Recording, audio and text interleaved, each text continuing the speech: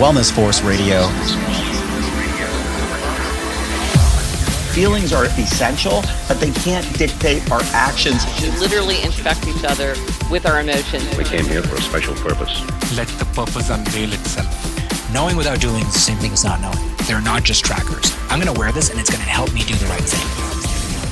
Wellness Force Radio, episode 91, with ultra endurance athlete and author of Flow State Runner, Coach Jeff Grant.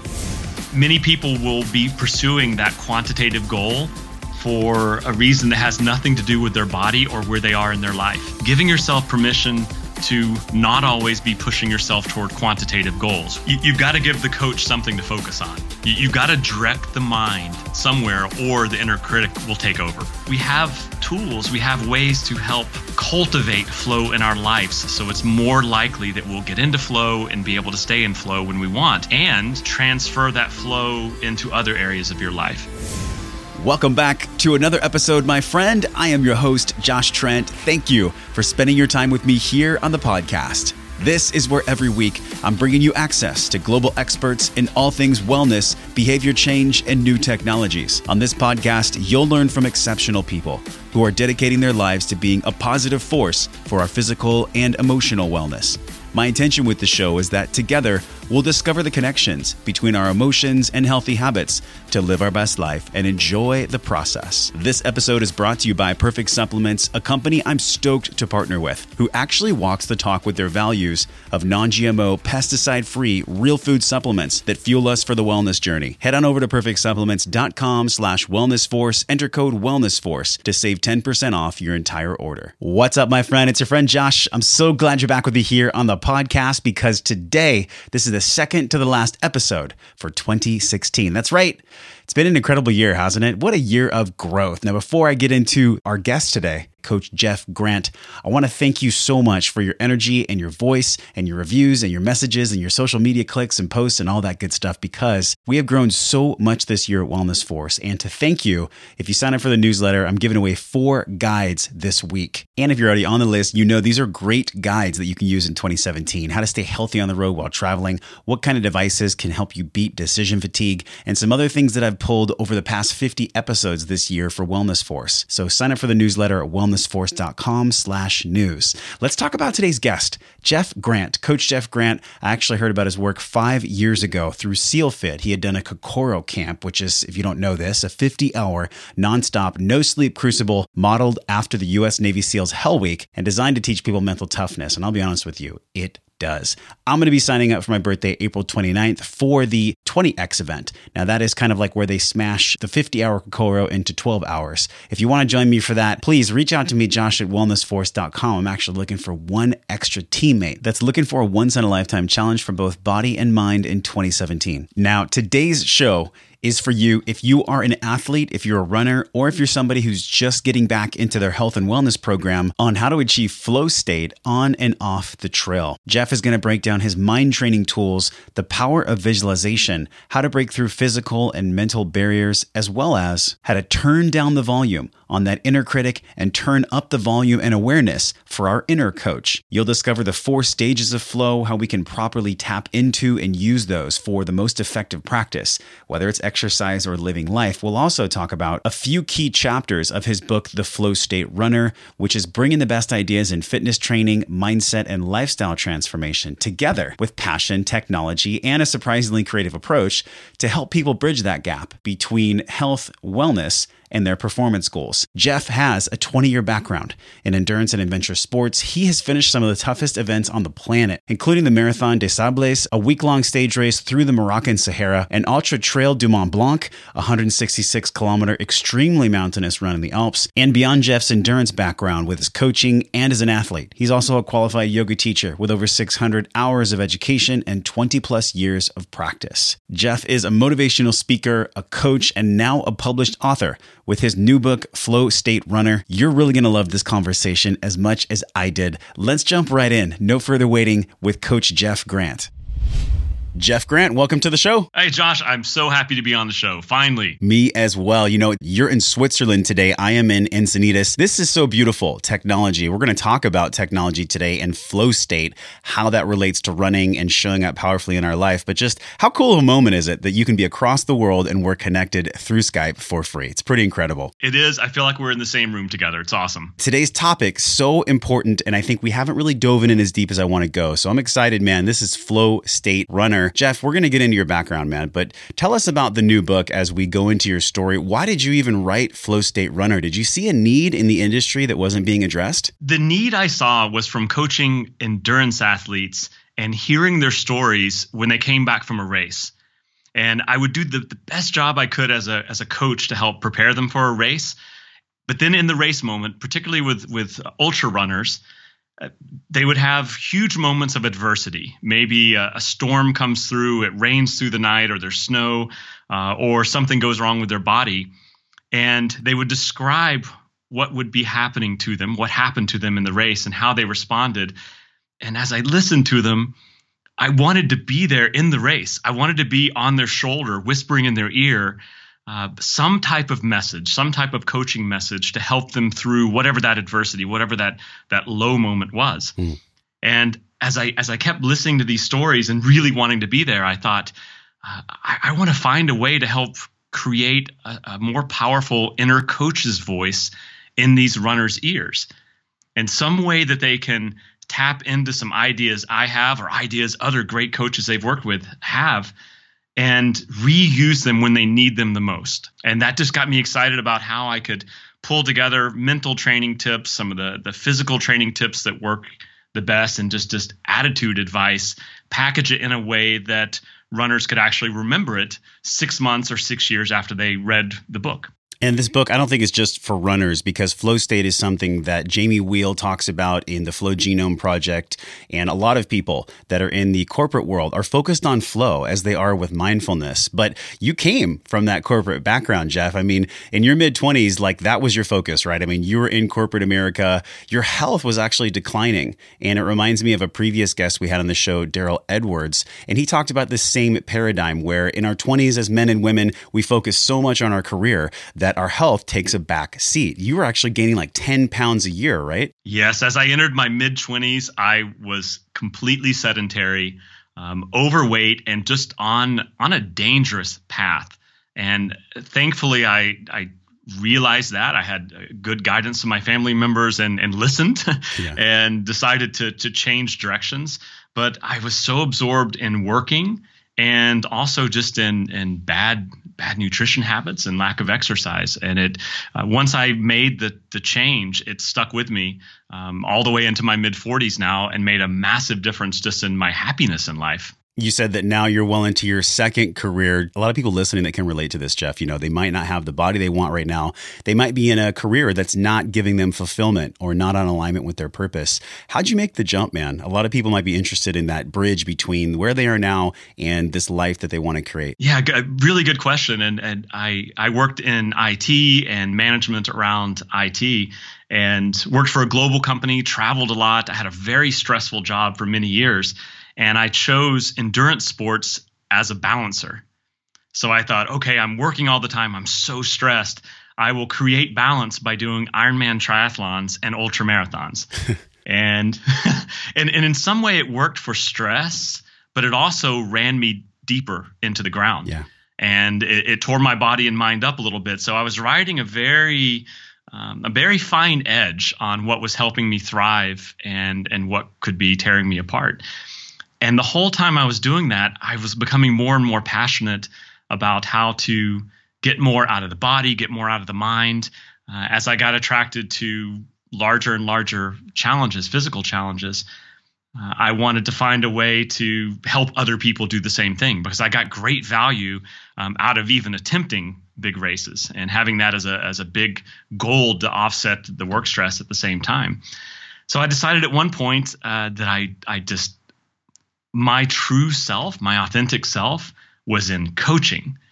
And I had this job that brought me to Europe. I worked in Amsterdam for a while, and then it brought me to Switzerland. And it was a good paying job, a very stable job. I wore a suit every day. I felt like I was acting a different character when I was in that job. But my heart was calling for me to do something different. And that call became so loud that I decided I had to do it. And I made the leap. And making the leap was one thing. So I left the company. I finally said no to another relocation and decided I would stay in Switzerland. I would set up a coaching business. And I set it up. Didn't really know what it would look like. I had been doing online coaching for endurance athletes for a few years on the side, but I didn't know what it would look like as a full-time thing. And I thought maybe I would open a training center or a CrossFit gym too. And a month into this, with me earning only, I think, a few $100s for that month, the company called back. And the company offered me a job, a consulting job, come back as a contractor just for a few months, help us finish a few projects. We'll pay you really, really well. And I thought, I could earn in the few months what I would earn as a coach maybe in a couple years. And this would give me seed money to buy equipment to start a gym. And I was so tempted. It seemed like it was such an easy option to come back and take the money. And then I decided no, because it felt a bit like a drug. And if I came back for 3 months, then why not 6 months? Why not a year? And if I was working really hard for that year, then why not get a new car or take a trip somewhere, some expensive trip, and use the money that I was working so hard to earn as a reward? And I thought, no, I would rather be hungry. I'd rather be hungry and have to figure it out. I thought there's some huge motivation that's there. Yeah. If I don't take the money and I have to figure things out on my own. So I called the company back and said, no, thank you. I'm going to do this on my own. And then I was fired up to make it happen. Man, and that was, over 6 years ago. Now you've built this incredible business for endurance athletes. I actually met you through the SealFit community, Mark Devine's community. You opened a CrossFit gym where you live in Switzerland. You've coached so many people for ultra endurance athletic events, and you discovered your love for writing. You've done this book. I mean, all that came from that turning point, Jeff, where you decided to say no to the sure thing. Exactly. And it made me laugh because years later, so a year ago, I was about 80% finished with the book. And I think I had been 80% finished with the book for almost a year. So it was difficult to finish that last bit. And I got another job offer to return to my old industry to help a startup company. And I thought, here it is again. I'm so close to the goal line. And I'm to be able to focus on the book, to focus on finishing the book, I gave up a lot of work. Yeah. I stopped teaching as many workshops. I stopped teaching as much at the CrossFit gym. So I scaled back my business in so many other areas that I really did need the income. And here is this great offer. And if I took it, I would never finish a book. And I thought about it and said no, called them back and said, no, I really want to finish a book. And maybe I only sell 10 copies of the book, but once in my life, I want to finish this. I want to finish a book. How do you think your training in endurance led to your mental state? We're going to talk a lot about the different sections in your book, one of them really being about flow and the technology we can all use to be in flow. But how do you think your training in physicality directed you towards growing in your mental state? I mean, was there a moment that you knew, wow, all that physical training that I've done has allowed me to execute on the things that I'm really wanting for my life? Or was that more of a cultivation process? Yeah, one important thing that I want to share with the listeners is I don't consider myself an elite athlete. I've done some very crazy, very long ultra endurance races, but I've never won races. I've never been on the podium for races. So it was always a struggle for me. The first Ironman triathlon I did, I signed up for it when I was still overweight. And I watched Ironman Hawaii on TV, and they looked so fit. They looked happy. And I decided I wanted to look like them.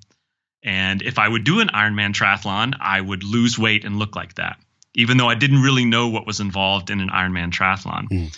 So I signed up kind of blind for it, and I went into it.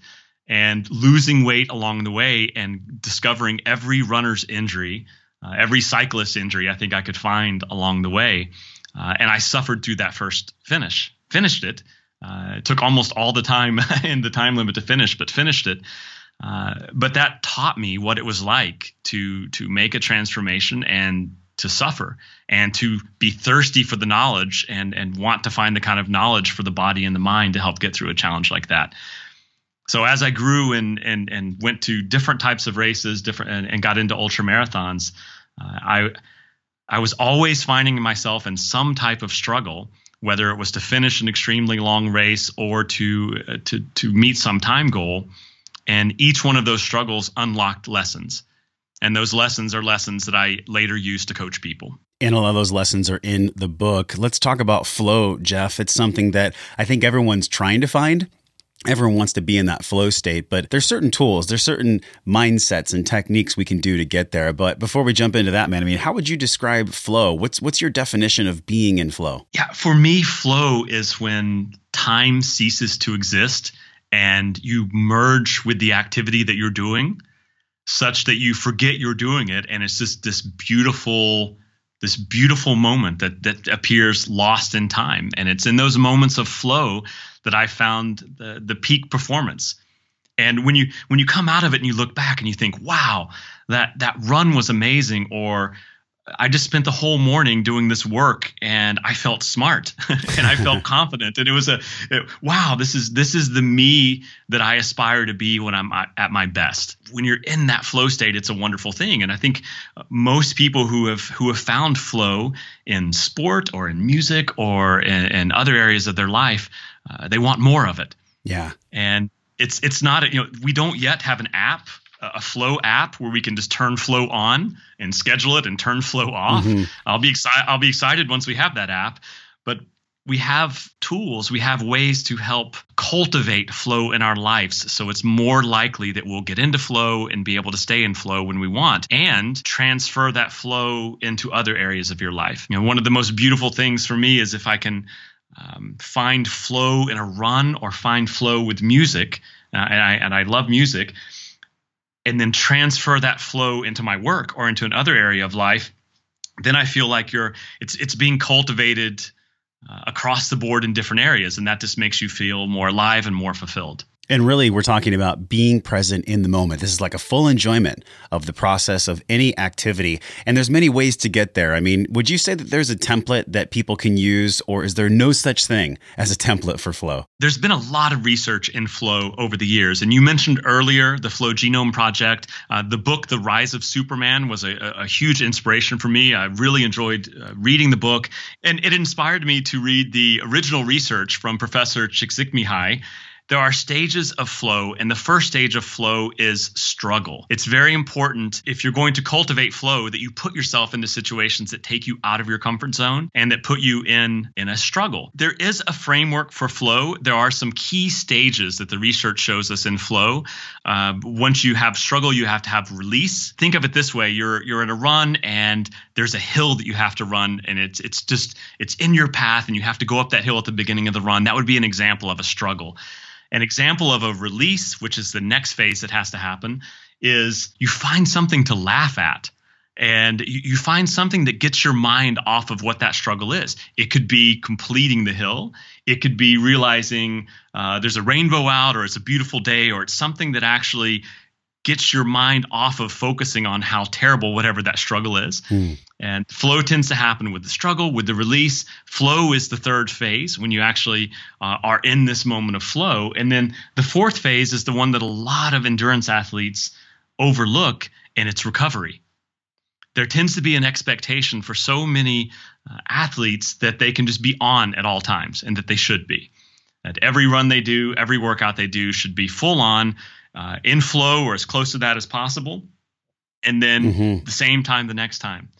And recovery is extremely important if you want to continue linking your cycles of flow together. So giving yourself permission to have time off, giving yourself permission to not always be pushing yourself toward quantitative goals, which is another big coaching point I like to make to athletes. And it's interesting because the same paradigm for flow in athletic performance can be applied to corporate performance, job performance, life performance. Who doesn't want to be in flow with their family or at their work or in their running or in their training for CrossFit and whatnot? You've actually been through, I believe, Jeff, the SEALFIT Kokoro, one of the most challenging things that anybody could ever do. I mean, this is 50 hours of exercise. You completed this. How did you drop into flow? Was there the stages of struggle, release, flow, and recovery in Kokoro, or are there some athletic events that you just can't do that? Yeah, I think Kokoro is a great example. This was one of the most meaningful, transformative experiences of my life.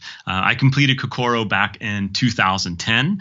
I fell in love with the approach that Mark Divine has with SEALFIT and Unbeatable Mind. I fell in love with it in the moment I went through Kokoro, and it absolutely changed my life. And eventually, I went back, started interning, and worked my way onto the coaching staff. And I coached at over a dozen Kokoros, so I got to see it many, many times from the coaching side, and then experience it deep that first time as an athlete.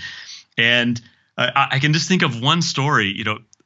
Kokoro in itself is a struggle. The entire thing is a massive struggle.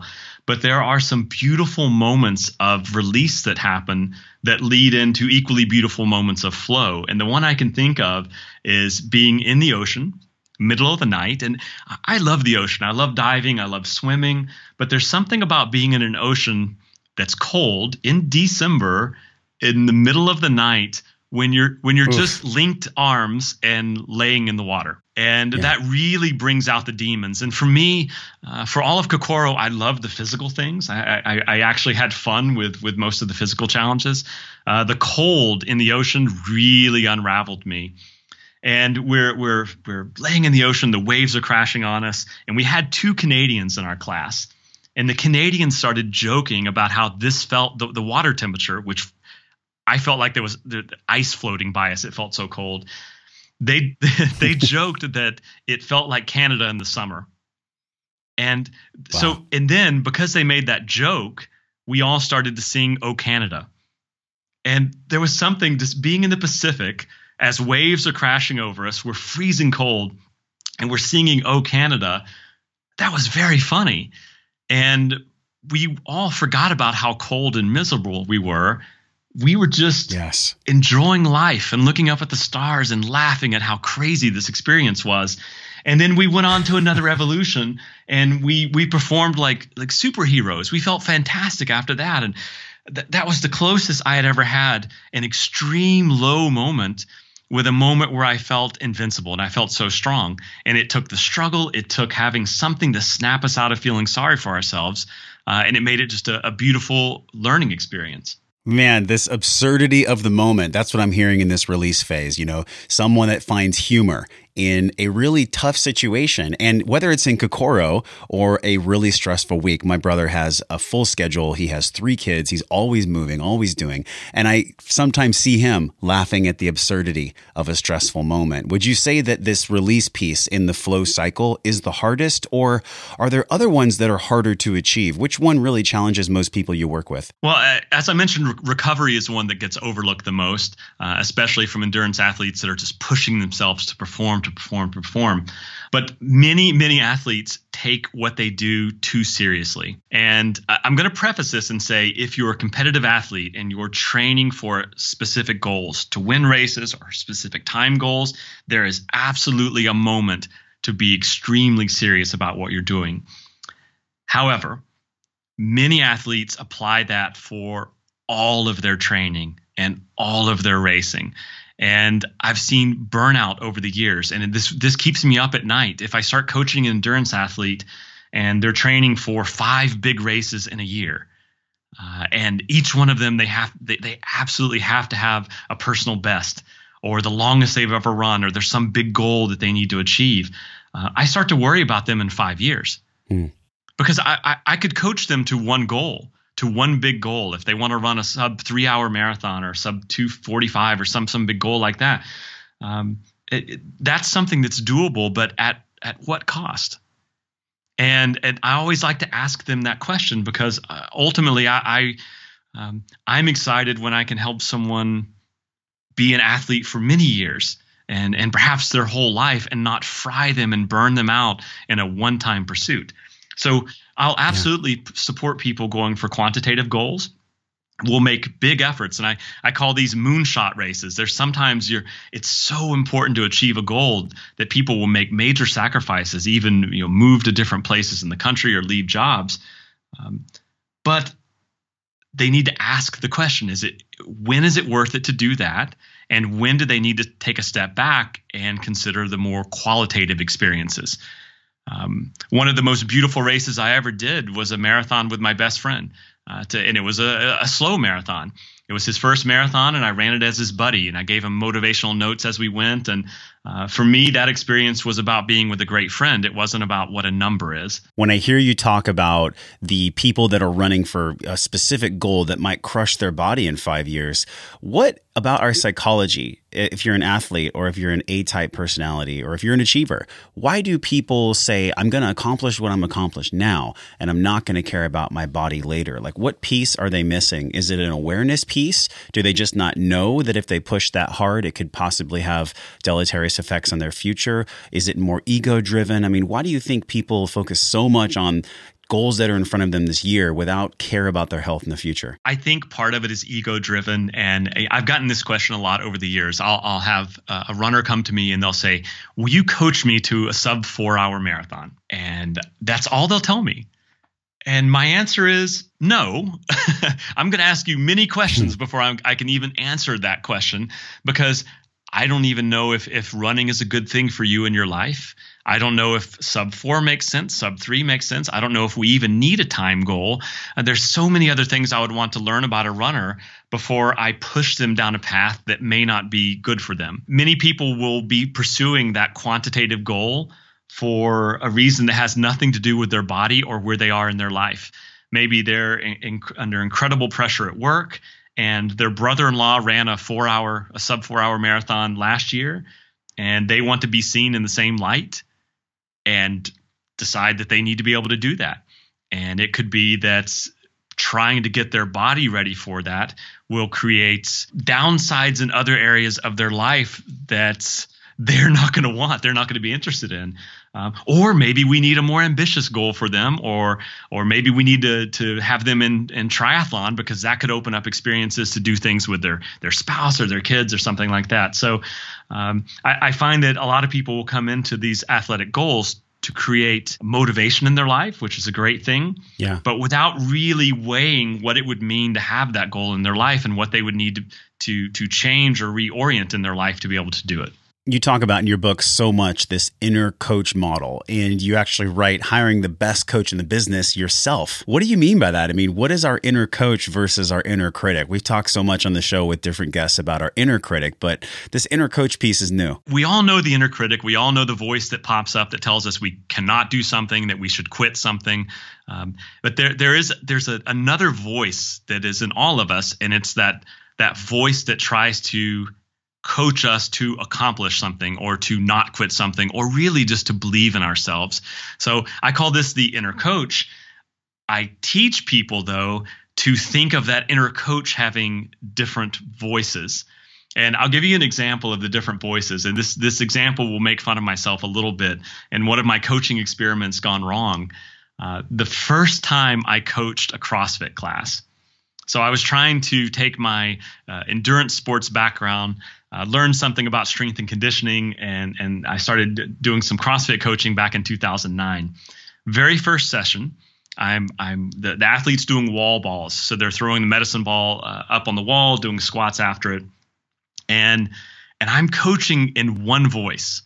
And I'm coaching in the voice that's the most natural for me, and it's a very encouraging voice. So I'm shouting very positive right beside them. Come on, man, you can do this. You got this. You can do this. Come on. One more rep. He did about 5 reps, and he throws the medicine ball down and looks at me and says, everything you're doing right now, everything you're saying, and the way you're saying it is making this worse for me. And my heart dropped, because I thought I was being a good coach. Yeah. I thought I was helping. I was doing what I would want someone to do for me, but this is not what this person needed at all. This wasn't the person's style. So I was giving them the motivator coach's voice. And that's not the voice that person needed. The person needed a different voice. It could have been a simple cue or an instruction. There was a different way to reach this athlete, and it was different than what I was doing. So I learned a valuable lesson then. And then when I went on to start coaching at SEALFIT, I saw the many different coaches' voices that were used by the coaching cadre. And the one that we're familiar with, those who have seen videos on YouTube, is the kind of aggressive, the very strong, the very demanding coaching voice, the real military style coaching voice. That pops on YouTube videos. You can see that. But there are many other subtle voices that are at play that you really only know when you've gone through these experiences. And it's the voice of helping build confidence. It's the voice of giving technique instruction, or helping guide someone, or helping guide someone to guide the rest of the team. So I got very fascinated with how the different voices can work when you've got a team of coaches working with a group. And then I thought, if you can identify those in your own mind and identify when you need a certain voice to help you achieve what it is that you need to achieve, then you're building your own best coach in your mind. And I instruct athletes to think of the best coaches they've had in their lives, and what those coaches said or did that helped them. Mm-hmm. And most people can think of some coach or even some teacher in a certain approach they had. And there's a different voice used for different situations. A big part of our emotional health comes from how we feel in our body and how satiated we are throughout the day. I mean, it's hard to treat other people well and think good thoughts if you're walking around hangry.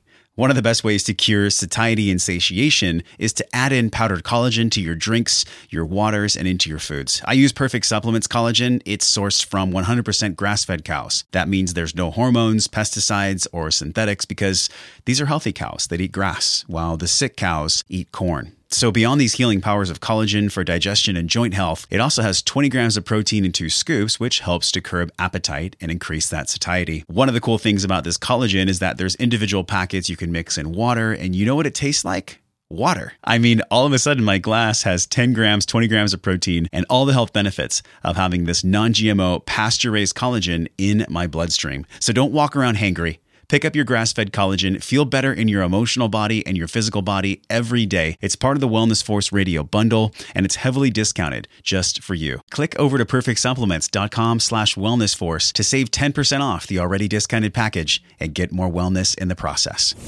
How do people get in touch with this inner coach, though? I mean, everybody's life is different, and one voice might not work for one person like it would for the other. But our internal coach, I mean, what does that look like to actually tap into that voice? Yeah, so one of the exercises that I encourage people to do is think across 5 different types of coaches. So I call one the bouncer, like the bouncer at a bar. That just tells the inner critic to be quiet. And a teacher's another voice, a guide, a muse, and a motivator. So I write about these 5 voices in the book, and I encourage people to think about coaches or teachers they've had, or invent them that serve each of these roles. And then with using visualization, using meditation, practice hearing these voices. What would these voices sound like? And for some people I work with, there's a very definite motivator. They think about a specific coach they've had in their life, and they actually hear that voice in their mind. Others, they have to create it. They make the voice. And then it's something you can practice as a mental exercise in your mind, hearing the voice giving you instructions as a bouncer, as a motivator, as a teacher. And you can practice it for real on other people. And people who work professionally as a coach have to do this all the time. And people who work as teachers have to do this all the time, where you take different angles, you try to bring different perspectives to the students. If it's not your profession as a teacher or a coach, then you can practice the different voices just on friends, on other people that you're practice coaching.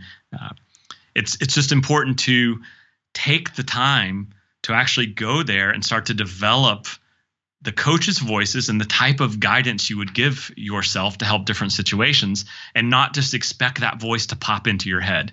I love the examples you gave with the bouncer, the teacher, the guide, muse, and motivator. What's the muse portion? Because I think we all enjoy being mused by something, right? I mean, that is a construct from parables that we've seen throughout the ages in writing, to be someone's muse or to be a muse for someone else. What do you mean by the muse as part of that inner coaching model? For me, the muse is the voice that reminds us to play and to be creative. So if I'm running and I want to tap into the muse voice may tell me to leave the trail and run through the water, or to take a totally different path, to break away from my structure a little bit, to run backwards or to skip or do something to take a moment that isn't so serious. There are times you need to go out and you're looking at the heart rate and you're looking at your Strava splits and you're really focused on something quantitative. But there's a lot of beauty as well in breaking away from that and just playing.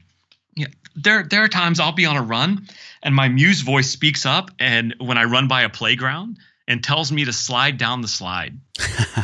And that little moment of playing on the playground or doing something silly or, giving a kid a high five, that's enough to snap me out of maybe stress I'm feeling in the day or stress I'm feeling with my performance in the run, and get me into a flow state experience. You talk about this in your book where you're delegating to the inner coach. You mentioned the dome of awareness, the net of breath.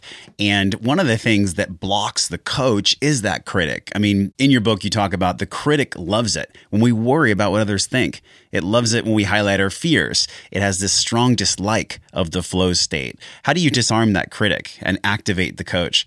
You've got to give the coach something to focus on. You've got to direct the mind somewhere, or the inner critic will take over. By giving attention to the inner coach voice with a specific thing, I call it one cue only.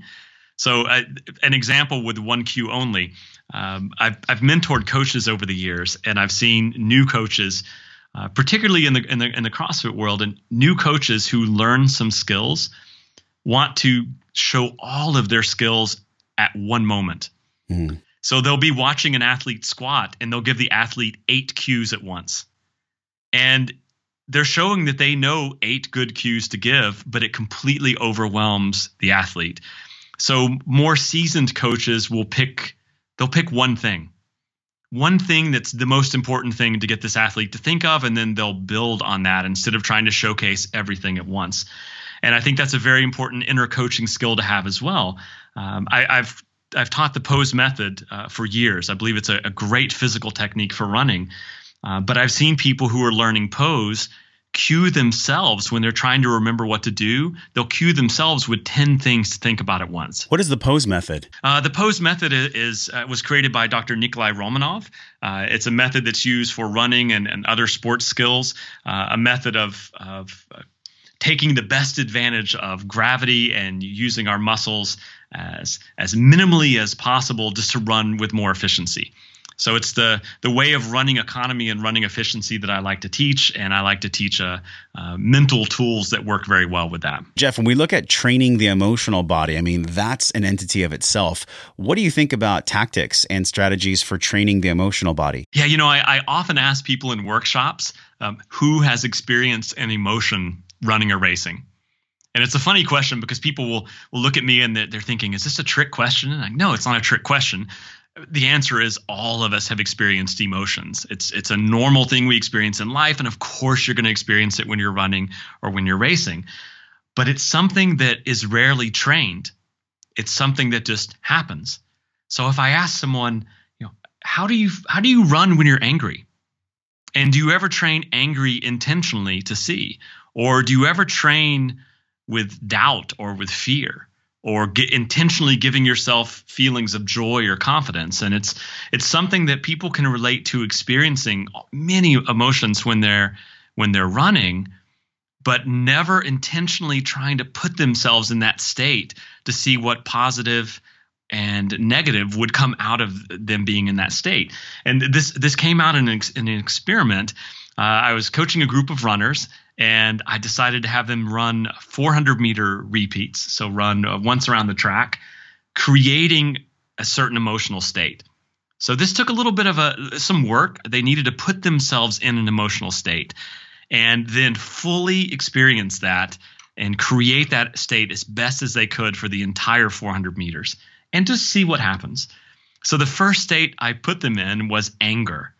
So I said, okay, you're going to close your eyes, take 30 seconds, think of whatever you can to make yourself as angry as possible, and then use that anger the entire time you're running this lap. 3, 2, 1, go. And I watched them take off. Anger is powerful. Anger did some interesting things. It's not the same for each person. One of the athletes, he ran so fast. Halfway through the lap, he pulled his hamstring. I felt terrible. He hurt himself. He had so much anger that he put into his body that his body broke. And I thought, wow, okay, this is a very powerful emotion for this person. It brought out a lot of speed, so much speed it actually broke him. And I felt bad about doing that, but we learned something. But I had other athletes who responded very negatively, and there was nothing positive that came out of that anger state. We did one that was jealousy, where I said, I want you to think, obsess the whole time about how someone out here tonight on the track is better than you. And if you're the fastest runner, then there's someone else who's not here that's better than you. Be incredibly jealous. And we went through these different, I did 8 different emotions with this group just to show them how their body responded and how they could tap into emotions and how they could be more aware of what emotion they're experiencing and redirect it to one that would better serve them. And as I'm coaching this session, I had one athlete who couldn't put herself in any of the emotional states. And I'm thinking, as a coach, you want to do something that helps people. And I'm thinking, oh, I failed her. This is not working for her at all. And we get to the 8th one. And the 8th one I did was love. And I said, I want you to just think about someone you love. It could be a family member. It could be a spouse or partner. It could even be your dog. Just someone when you think of this being, you just have immense love. And we took the 30 seconds and then we ran. And this was the best performance I saw from her, really the entire season. And she finishes, she has tears in her eyes. And she had tapped into a memory of someone very special to her, and it brought out this amazing performance in her body. And for her, we found the right thing. For many others, we found the things that didn't work for them and the emotions that they really could tap in to find power. So I write about it in the book. I encourage people to recognize the emotional states they could be in when they're trying to perform, and then put themselves in those states to train and just see how their body deals with it. Anger is something that's looked at as like this negative emotion, but anger is way more powerful. We've talked about this before than despair. I mean, if somebody's on the track and they're running and they're just having this self-narrative and this internal dialogue of this run's going to suck, I'm not going to do well, and they're just in this place of despair, anger can snap them out of it. But like you said, sometimes love can be the more motivational state, sometimes anger. How do people learn which tool to use? I mean, it's really interesting seeing this construct of what emotion to tap into, but how does someone know when they should tap into anger, when they should tap into love? Is that situational? Well, awareness does not happen automatically. Awareness of yourself, of your thoughts, is something that you need to cultivate. And it takes practice. It takes practice being aware, practice paying attention to thought patterns and where your mind goes. People often will have the inner critic become so strong that they don't even recognize it's taken over everything. So I encourage people to do practices such as meditation and visualization, so they're training their powers of awareness. And I call it this dome of awareness because it overlooks everything. It sees the physical, it sees the mental. And if you're cultivating that, then you're going to tune in to what emotional states you are in more quickly. And then you just have to practice being in them and pay attention to how you respond to each. Because, for me, anger could be a great fuel. If I need to perform in a high intensity interval, I could tap into anger and get a lot accomplished. But for the next runner, it could be a terrible fuel. It could bring out these feelings and emotions that are tied into other areas of their life that would make them a very weak performer in a given area. So cultivate the awareness and then practice in those emotional states. Do you have like a personal mantra? I'm curious about this. This is something that I have for my life when I'm going through something that's really challenging or stressful. Do you have something you tell yourself when you're on a long run, when you're stressed out in life, that allows you to push through and kind of get out of that moment? I do. And it's all tied in to one of my first brands I created called Hill Seeker. I love the thought of embracing the challenge of going for a hill. And it's so common when people are running and they see a hill in their path that they react with despair or frustration. Oh, great, there's a hill. And I always tried to train myself to be happy when I saw the challenge and to embrace that challenge and to seek the hill, to seek the adversity, to seek the really tough part of it, the dirty part of it, the uncomfortable part of it. So my mantra is as simple as just climb, happy, happy, happy. And I just kind of laugh. So when I see the adversity and I'm like, yeah. But that laugh is the most important thing. That's the release. That's not taking it too seriously. And that allows your body to do what your body's capable of doing, which is way more than you think of in your mind. In your book, you talk a lot about visualization, different tools for meditation, visualization, how these can help all of us, even if we're runners or if we're just athletes in life. How did you stumble upon the power of this visualization? How does that relate to our lives in running and in life? Visualization is so powerful. And I think best if I introduce my thoughts on it with a quick story. And it's the setting is in Morocco, and the race is called the Marathon des Sables. And this is a week-long ultra marathon. It's a stage race, so you're running different distances each day. It's from half marathon one day to a double marathon, so more than 50 miles, more than 80 kilometers on the long day. And you run the whole race carrying all of your food and your sleeping bag and survival gear. Oh my gosh. Incredible adventure. I loved it. So it sounds really challenging. And really challenging. And I was going for a good place in this race. I was trying to get a top 100 finish. I had a coach who was pushing me to do really well. The temperatures are extreme. It's over 120 Fahrenheit. A bit of a ridiculous race, but an epic adventure. And my coach at the time, Lisa Smith-Batchen, a very well-known ultra endurance coach, she was really pushing me to make have a huge performance on the long stage, the double marathon stage. Now, this stage has a time limit of 30-something hours. So some people sleep out in the desert in the middle of this stage just to finish it.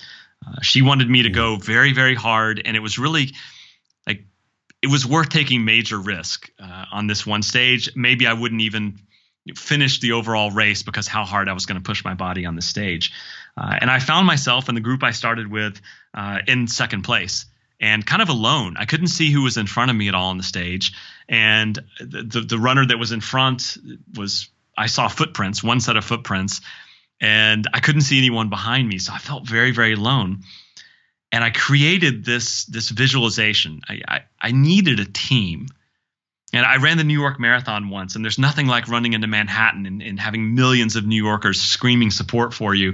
The opposite of that is being in the Sahara alone, not quite sure if you're even on the right path. And you just need some support. And this was going on for hours where I felt like I needed this. So I created a visualization. Not an hallucination, but a visualization where I saw as I was running on the fly, my closest friends forming a peloton like in cycling. So they were running in front of me, and all of the heat and all of the wind and all of the elements they were having to endure to protect me. And this image became very, very powerful, and it ended up carrying me through the desert at a pace that was far beyond what I thought I was ever capable of. And I finished, and then the people I put there, my closest friends, they kind of vanished, and there I was, the second place at the finish line.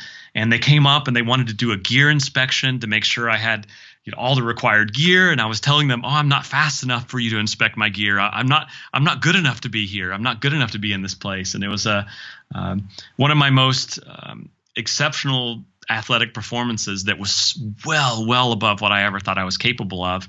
And so much of that happened because I pushed myself through this visualized experience. In this power of visualization, there are certain ways that people can get into that state outside of running. I mean, when you're running, you have a clear goal. It's one foot in front of the other. You use the support of friends that you care about to push you and guide you on that way. But in meditation, you and I both use the Muse headband. We've talked about this offline multiple times. Are there any other tools or strategies or tactics that you do in your life to visualize goals that you're trying to accomplish? What do you do with visualization off the running path? Yeah, I used visualization a lot to finish the book. And this was a very simple visualization. And it's a visualization exercise that I think anyone can do when they want to see themselves in a certain performance state. For me, every morning before I wrote the book, I just had a very simple meditation. I would just sit in quietness. I would do some breathing exercises. And then I would see myself sitting at my desk writing. And at the same time, I would see someone reading my book, someone in the future, somewhere in the world. I would see them open the book and smile and find an idea that resonated with them, an idea that helped them. So then I would connect that kind of with a glow, just a good feeling with that person reading the book one day to the activity of me sitting and writing. And I would open my eyes and start writing. Very simple visualization, just seeing a certain performance state, seeing yourself being productive, doing something that makes you happy, and seeing a sense of whatever it is you're trying to create. In your book, there's a section, and it's about Run Simulator. This relates to our life as well. You talk about visualization, this practice of creating a movie in the mind and using contemplation of that image as a simulator to then train and acclimate the mind for actually being there in the physical world at a later time. Really what you just described. And it's interesting, Jeff, because Jesse Itzler was at the Unbeatable Mind Retreat this year. And I asked him in the hallway, how did you make these decisions that led you from one point to the next? And how did you actually create this success for yourself? And he kind of closed his eyes and shook his head. He's a pretty high energy guy. And he goes, honestly, Josh, I just created a movie in my mind. And with anything came into my experience, I would just, if it matched up with my movie, I would accept it. I would take it. But if it didn't match my movie, then I wouldn't accept it. I mean, would you say that that's led you from where you were in corporate America to now being an endurance coach and an author? Yeah, I think so. Like all of us, I seek fulfillment and happiness in life. And I have a certain movie I can play in my mind when I feel happy. And it's a certain way to connect with people and a certain way to live. So I like to play that movie in my mind to help drive myself toward it. One thing I've noticed, though, is people who get into visualization tend to get that. So they'll visualize themselves in the positive state. They'll visualize themselves the way they would like to reach at one point. But often they don't visualize the challenges that it takes to get there. And I like to use something I call an adversity checklist. And I borrowed this a bit from airline pilots. And so pilots have checklists to deal with things. There's things that could likely happen on a plane, and this has been thought and then tested, and these are in simulators. And there's checklists for many of these events that could happen. And with running and other things in life, there are things that can happen. We can actually sit down and brainstorm. If we're looking at a certain race and say, well, it could rain. I could forget some equipment. I could feel sick that day. There are different adversities that could happen on that day. So I encourage athletes to list the adversities and think about what the best version of them dealing with that adversity is. How would they overcome snow or rain or really terrible weather on race day or an equipment problem or an illness? What would be the best way they think they could work through it? And then we have them visualize the adversity happening, visualize themselves reaching that low point, and then visualize themselves solving the problem. So it's really taking stock of everything that could occur in the future and then visualizing how you'd overcome it in the moment you're in right now. Absolutely. And then when it happens, it's not a surprise. It snowed on race day. It rained on race day. I have my knee is hurting at this moment. I've seen this before. I've seen this movie before, and I'm just going to follow what I visualized before. This last section of the show, Jeff, you and I both are very passionate about technology's impact on our health. And in your book, there's a quote, "Technology's upside is vast. We can leverage technology to become stronger runners, quantitatively and qualitatively, as well as physically and mentally. It holds this powerful flow enabler and quality of life enhancer. But tech is a double-edged sword. Its dark side is an age of distraction, disconnectedness with ourselves, superficial connections with others, and nonstop overload. How do we balance the two? That is it. Yeah. Great question. And I love tech. I have so many devices. Before the show started, we were talking about some new tech that is out, and I got excited. I wanted to order it. So I'm definitely a techie, and as a runner as well, I like to try to incorporate as much tech as I can. At the same time, I've had these moments when technology has ruined the experience. And it has ruined the experience I was seeking. And a great example is the Muse meditation headband. I love it. I love the way the whole technology works. And I was trying to, the gamification of it I like as well. It encourages me to meditate more and to use the device more. And I was trying to do something where I needed to meditate 20 minutes a day for a certain number of days in a row, 5 days in a row, I think. And I had almost met that goal. Actually, I'd finished the 5th day, and it didn't give me credit.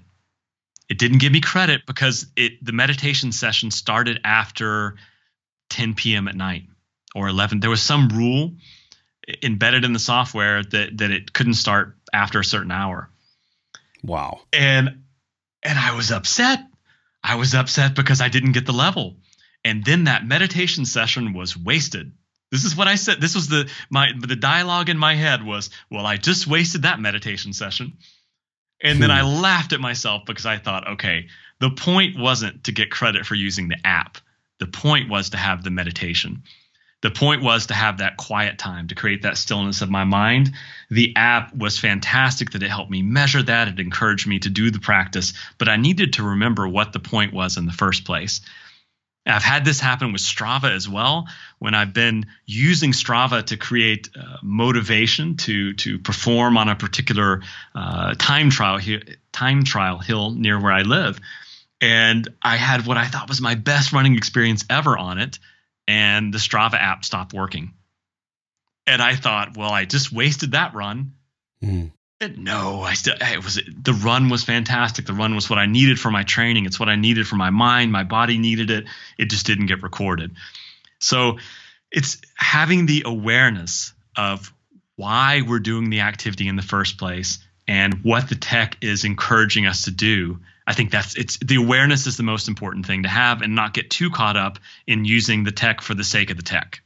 So powerful, man, because the intention behind the tool, pretty much more powerful than the tool itself. A few key ones besides the Muse. I know you use the Muse a lot, but for people that are runners that are listening, or for people that are just on the wellness path, Jeff, either in the beginning or kind of intermediate people, what do they use? I mean, what do you as a coach who coaches endurance athletes and people across the world, are there a few key pieces of tech that you use in training for either the body or the mind? I do love any tech that measures basic activity, steps, distances run, paces, things like that. And the tech that encourages you to do breathing exercises. There's a couple of apps I like. I love the Pranayama app. I love the Spire tool. Anything that encourages you to take some time and do deep breathing and create moments of stillness. I'm all for it as base technology for anyone to use. And with these apps and devices, it's something that people can use, but it can't be a crutch. I think there's an interesting point. Like they might have a back brace or an ankle brace, but it only makes the joint integrity so that it's stronger for later. It's not like we use the brace for the longevity of our life. And I feel the same way about apps. There's weeks that I go at a time where maybe I don't use the Muse, and then there's months where I'll use it every single day. Do you find that that's the balance for you, taking occasional breaks from the tech, or do you find that just using it on a consistent basis without having it be that crutch is more successful? Yeah, there's some tech like the breathing apps that I use on a daily basis. I don't find it as a crutch. I think it's something that encourages me to do practices that I know that are good for my mind. And there's others that I get completely infatuated with. and I have to use on every run or every session. And I'll do this for a couple weeks and then I'll cycle off of it. And I think there's nothing wrong with that, because during those couple weeks, it's creating motivation. It's teaching me things. It's encouraging me to explore things. And then I take from it what I like, what I want to use on a daily basis. And then maybe I explore something else. What are you most excited about for 2017? I mean, we're stepping into a new year. The book is out on Amazon. We'll make sure to link that in the show notes. There's tons of tools for organizing the body, harnessing the breath, flow state, training the mind. But what are you most excited about, Jeff, for the new year, for 2017? Without thinking about this more than 5 seconds, drone technology. I love having drones that are flying and recording, and I've done some of this for the Flow State Runner marketing, just to create motivation and inspiration for people. But as drones become smaller and as they're able to actually to follow and record what you're doing, I think I have a lot of excitement there. Very cool. And from a physical standpoint, are you looking at doing anything big for your body this year, 2017? Getting back into ultra running.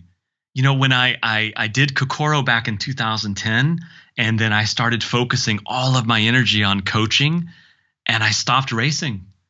And especially during the 2 years it took to finish the book, I wasn't racing, and I was out running for fun in the mountains and being in the mountains, but I wasn't racing. So I decided 2017 was the year I would get back into racing, and I already signed up for a couple ultra marathons, and I'm very excited about that.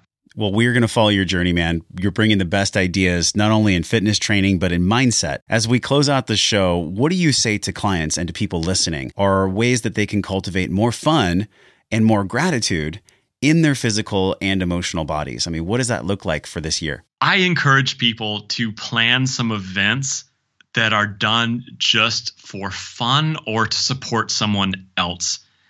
And this can be doing races in the mountains just for the sake of being in the mountains, or being in the forest, or being in beautiful places in nature. And I think doing a race for a friend, and it can be a simple race, doing an event, walking a 5K or running a 5K, or doing something with someone who may not be as experienced as you, can bring a lot of beauty into your experience as a runner. For people that are listening to this show in 2017, we are going to link Jeff's book in the show notes. And Jeff was generous enough to give us 5 signed copies shipped from Switzerland with his ink on the pages. All you have to do is tag #FlowStateRunner and @WellnessForce on Instagram. That's going to be at wellnessforce.com/FlowStateRunner. Jeff, thanks so much for coming on the show, man. We really appreciate you sharing your energy and your book. Thanks so much for the invite, Josh. I appreciate it. Thank you so much for hanging out with Jeff and I on the podcast today. I'm so glad you made it to the end of the episode, because you're here. This means you are probably one of those 5 people who is going to get a copy of Jeff's book, Flow State Runner, delivered right to your door for 2017. Just hop on over to wellnessforce.com/FlowStateRunner. Learn more about Jeff and get entered to win one of these copies by simply going on the show notes page. Go to Instagram using the #FlowStateRunner of you doing something physically, mentally, or spiritually that puts you in a flow state. Now, for today's takeaways, I really think there's just one. And I'm saying that because, I could list out 3, 4, 5, 20, 30 that we went over on the show. But the one thing I want you to really feel and take away from today is that this week and in 2017, you get to activate your inner coach. Jeff talks a lot about that in his book, how to identify the voice of your inner coach, whether it's the muse, the teacher, the bouncer, the guide, or the motivator. But this week, as you plan your goals and your benchmarks for 2017, take that time that you deserve and do a journaling session or a meditation session about getting clear and turning up the volume on your inner coach. Start thinking about the narrative that you want to create for this year coming up, because you and I both know as soon as January starts, the waterfall of responsibilities and tasks will follow. So let's set up ourselves for success by taking some time in the days ahead to activate that inner coach, because as many guests on the podcast this year have said, we all have everything we need. Sometimes we just need to get quiet enough to hear the right reminders. There's another special show coming up to close out 2016. I'm so pumped for you to hear, and I'm so grateful we've spent some time together today. So until I see you again real soon, I'm wishing you love and wellness